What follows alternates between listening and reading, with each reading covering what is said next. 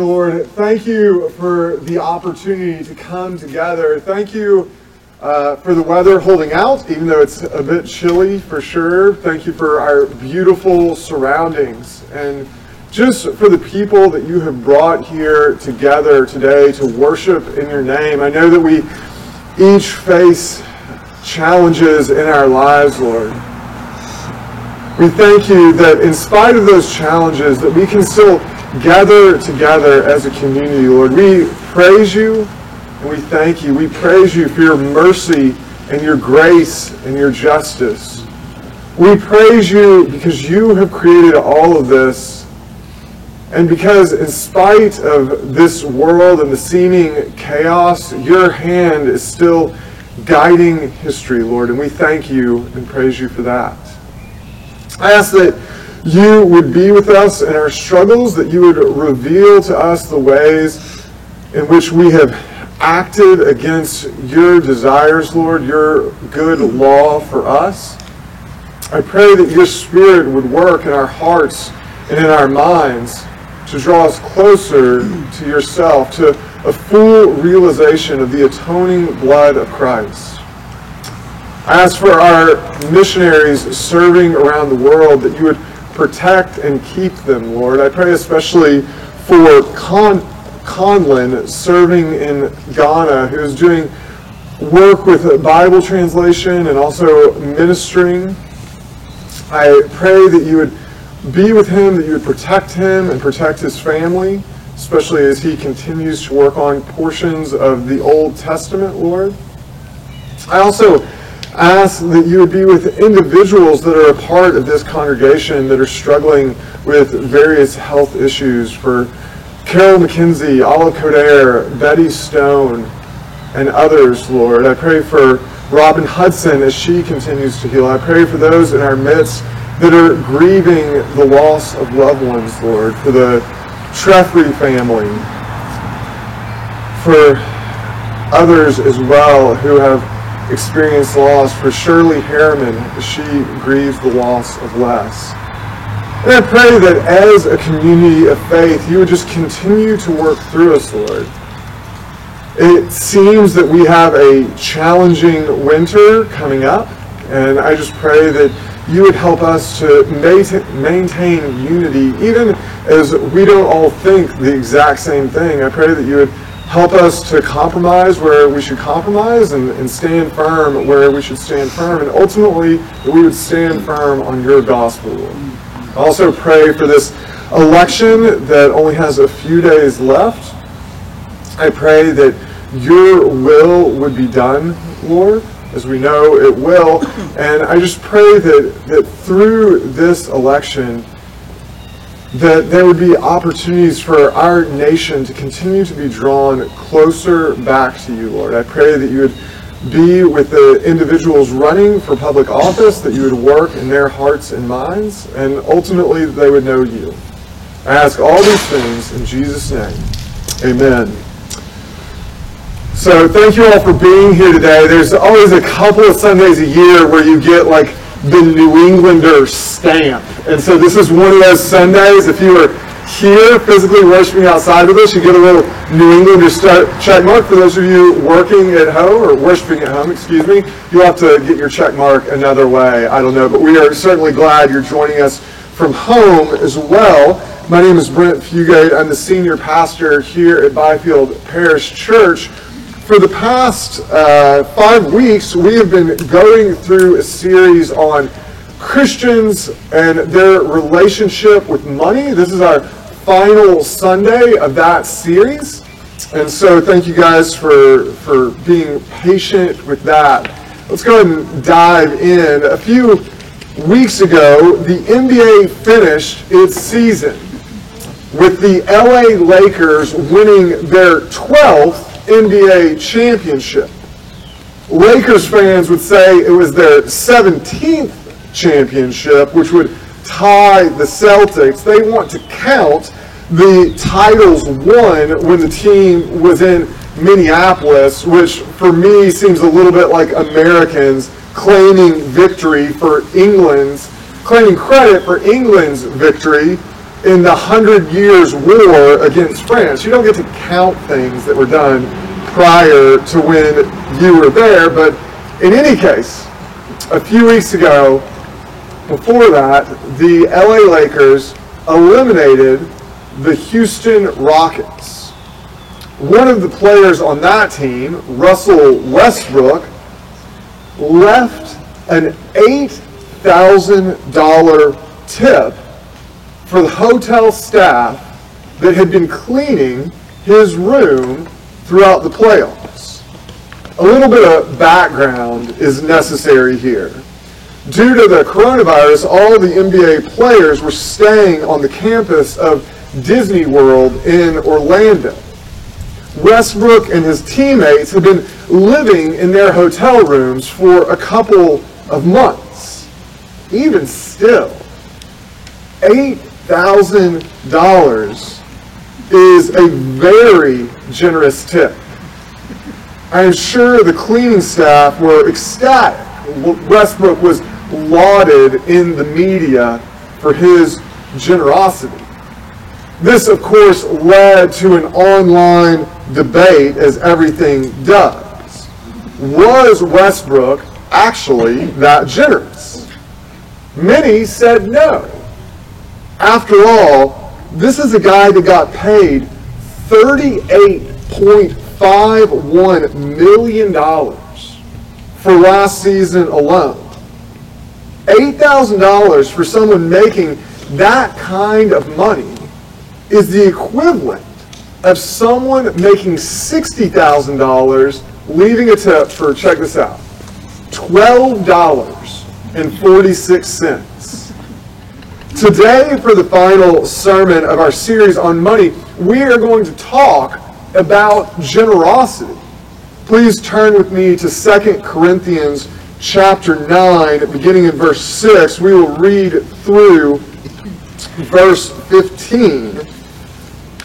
It is in these verses that we will hear what Paul has to say to some well-off believers in ancient Corinth about generosity. You can also use the insert in your bulletin if you do not have a Bible with you. Hear the word of the Lord. The point is this: whoever sows sparingly will also reap sparingly.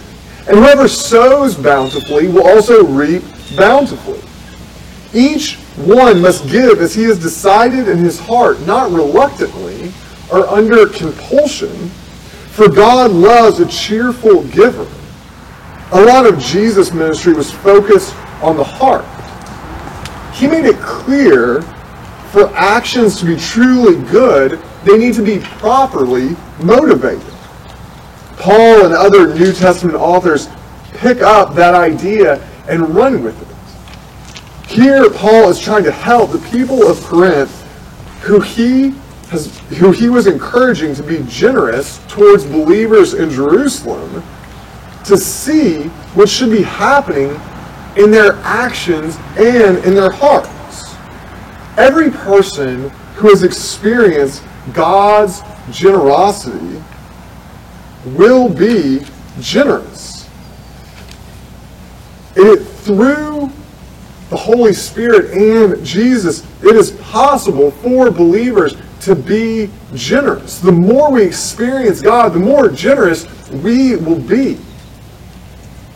Through being generous, we are participating in the exponentially increasing richness of God. These verses begin with a statement that sounds ready-made for a Christian t-shirt or wall art from Hobby Lobby. Whoever sows sparingly will also reap sparingly. And whoever sows bountifully will also reap bountifully. Many people take this statement as a command with a promise of what God will do for us if we do what he says. Scripture is telling us we have an obligation to be generous. It is something we are supposed to add to our Christian to-do list. Read my Bible, check. Go to church, Check. Don't curse. Check. Give money to the church. Check. The list is endless. All the things on the list are burdens that must be carried. After all, God is the boss. If he says jump, we are supposed to say how high. Many people think that if they want to be rewarded by God, they must do what he says. This sort of quid pro quo is especially clear-cut when it comes to financial generosity. After all, Jesus said, "Give, and it will be given to you. Good measure, pressed down, shaken together, running over will be put into your lap. For with the measure you use, it will be measured back to you." That means if I am financially generous, as God commands, he will grow my 401k, right? Actions undertaken with this sort of understanding are not generous. They're selfish. Back when I was a nurse, I would often take on extra shifts. I was not motivated by my generous desire to help out the hospital that I worked for or the patients. I wanted overtime. Often I would hold off taking shifts even if they would put me into overtime. I knew if the hospital got desperate enough, they would give me extra bonus incentives for picking up those shifts. The overtime wasn't enough. My attitude was that of a mercenary. Actions that appear generous on the surface aren't if they are selfishly motivated. We have all had the experience where somebody tries to give us something that we really want, that we feel compelled to turn down. We turn it down because we know that the gift comes with strings attached. It's not actually a gift. Many people's supposed generosity is actually just an attempt to control God. We all want more money and more wealth. God controls the money and the wealth. If we want him to give more, I have to do what he says. God is not so easily manipulated. When Paul writes, "Whoever sows sparingly will also reap sparingly, and whoever sows bountifully will also reap bountifully," we should not take the statement as a command. It is better understood as a statement of fact. In the verses that follow, Paul goes out of his way to frame how generosity should happen. Generosity should not be a product of compulsion. To please God, generosity should be cheerful. It should result from the overflow of our hearts. We quickly run up against a significant problem in this regard. Our hearts don't naturally overflow in this way. Left to our own devices, our willingness to be generous will be in proportion to the amount we feel we will benefit. Giving that results in a bountiful harvest will be giving that comes from a cheerful heart. When my kids were young, like when they were toddlers, they were not cheerful givers. They'd be playing with their little friends. A toy would get grabbed and we would hear one of our little angels cry out, "Mine!" Sometimes this was followed by the sound of the toy in question being used as a weapon. We taught them that they had to share. As they learned to share, they figured out doing so actually makes playtime more fun. Cheerful giving leads to bountiful reaping. Our experience in life will reflect the level of our cheerful generosity. Reluctant or compelled generosity will lead to a lesser return. Those who seek to control others relationally through what they label as generosity will see their efforts backfire.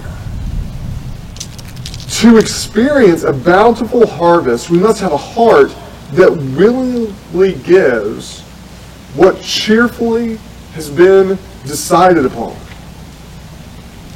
Generosity is an indication of the extent which God has already worked in the heart of the believer. Not only do we need God to provide us with the financial capacity to be generous, we need Him to provide us with the heart capacity to be generous.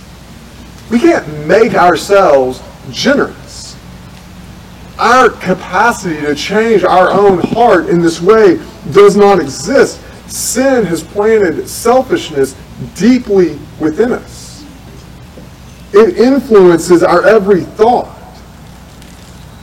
We need help to ferret out and fight off our sin. On our own, we can make some progress. We just don't have the resources to maintain that progress. Being generous is draining. Without some resource to draw from, we aren't able to maintain it. The ultimate source of generosity, in fact, the only self-sustaining source of generosity, is God Himself. He willingly provides us with the capacity we need to be generous. Paul writes, God is able to make all grace abound in you. He brought water out of the rock. He can change your hardened heart. He is generous in making us generous. The thing about God is He is a giver. His love drives Him to give without reservation. God acts on the heart of believers so that we may abound in every good work. Generosity is not an obligation God imposes on us so that we can earn more of what we really want. Generosity is a privilege that He wants us to experience. It is deeply satisfying. God is the sufficient source of grace in all things at all times so that you may abound in every good work. The bounty we reap through generosity is partaking in the righteousness of God that endures forever. The benefit we enjoy is that righteousness. Generosity is a response to the gospel. God has distributed freely. He has given to the poor. The only thing of God that we have any claim on is His just wrath. From a human perspective, He had nothing to gain from involving Himself with human lives. Condemnation is our only reasonable expectation. Through Jesus, God responds to our overwhelming estate, to our helpless estate, with overwhelming generosity. God gave us Jesus, who He valued above all. Jesus gave the most valuable thing He had to give for our benefit. He emptied Himself of all but love. There is no greater act of generosity.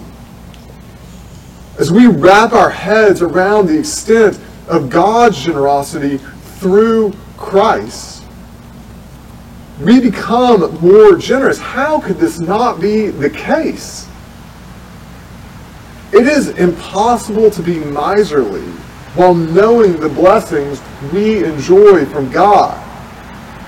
A lack of generosity is a certain indication that a person doesn't believe that God has shown them undue favor. The generosity a Christian shows is not limited to one area of life. We will be generous in all the ways Jesus was generous with our time, our energy, and forgiveness. For many, money is actually the easiest way to be generous.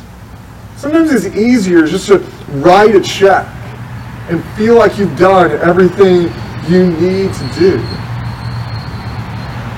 Generosity actually enriches us.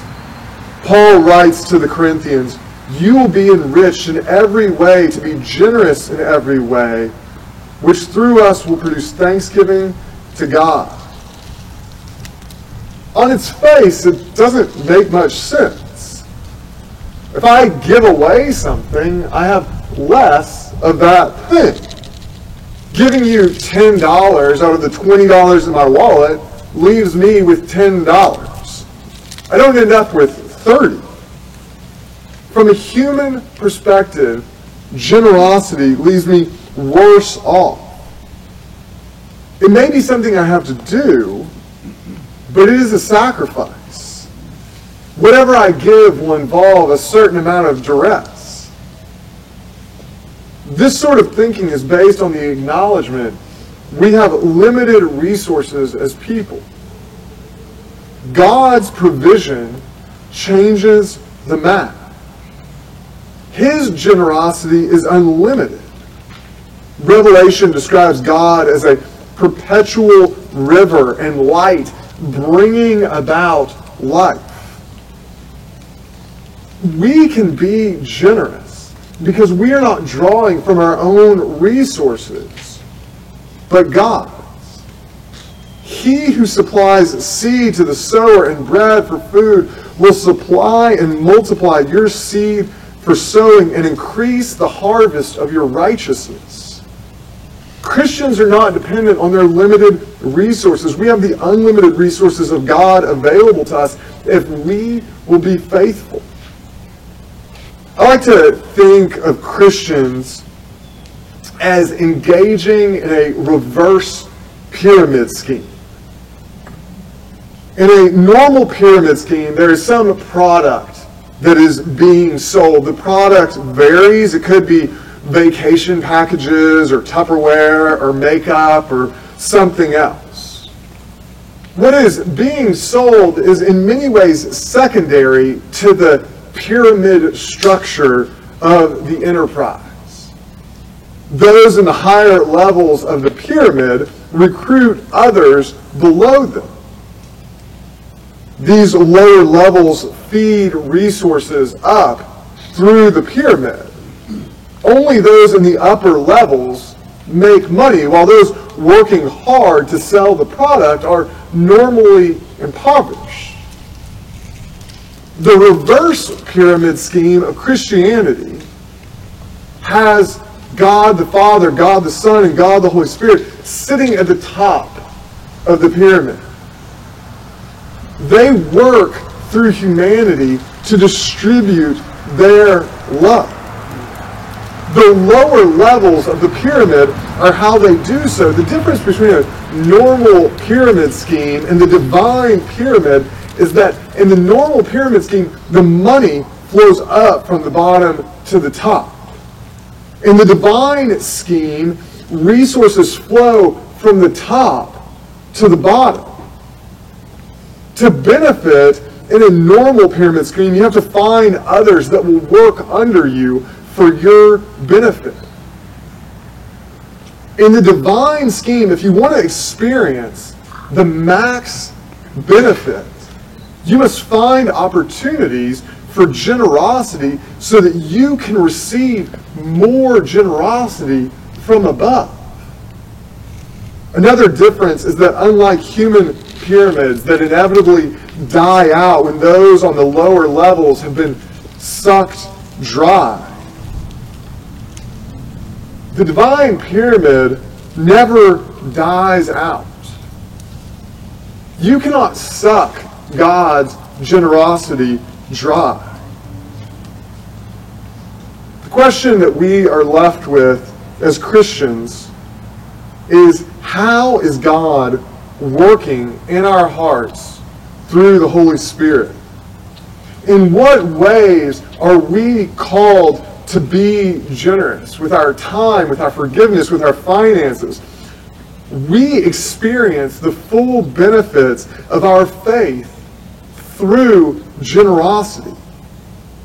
Paul gave the Corinthian believers some pretty straightforward advice that we should follow as well.